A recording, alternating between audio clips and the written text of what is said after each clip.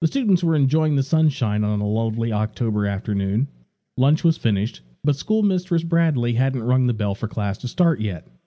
Nathan, Joshua, Tommy, and Mary talked about the 6 new puppies that the Ashby's dog had had last week. Mary said, "Pa wants another dog, and so do I." She turned to Tommy. "Can we trade you for one?"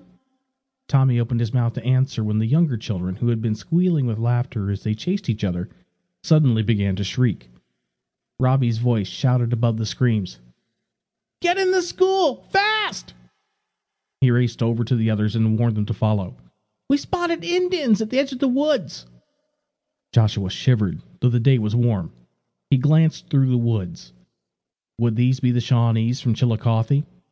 Perhaps Peshawar had come back to finish what he didn't get to finish in last year's raid? Finally, he raced into the cabin with the others. When they were all inside, Mrs. Bradley slid the heavy bolt across the door and instructed the younger children to climb up into the loft. Her voice trembled as she grabbed up baby Caroline. Tommy and Nathan grabbed their guns and stationed themselves at the front gun ports facing the woods. Joshua, Robbie, and Mary peered out the openings in the other 3 directions. "Do you see any Indians?" Mrs. Bradley said. "Hold your fire until you see one." Joshua asked, "Aunt Susanna, can I get your rifle down and load it?" He felt strength pouring in from somewhere outside himself. "It's loaded already. Get it and be ready when—" "I see an Indian!" Tommy shouted. He aimed and pulled the trigger. The loud boom scared the youngest children, who began crying. "You missed him! I saw him running away!"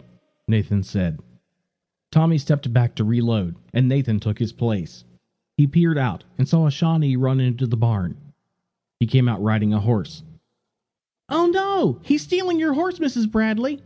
As soon as he could get a clear shot without hitting the horse, Nathan pulled the trigger. Boom! When he looked up, he saw the riderless horse galloping away from the cabin. Robbie stepped forward to the gun port. "Let me take a shot." Up in the loft, Hannah and Becca calmed the children by telling them stories. Aunt Susanna carried baby Caroline up to the loft to see whether John was behaving himself. Mary screamed from one of the gun ports in the back. "Somebody come shoot quick! The Indians are attacking on this side!" Joshua rushed over and spotted several Shawnees hiding in the underbrush behind the cabin. He did what he knew he had to do. He lifted the rifle, slid it out of the gun port, aimed at the crouching Indian, and fired. Boom! He couldn't tell whether he had hit his target or not, but at least he had done his duty. By now, the cabin was full of suffocating black powder smoke.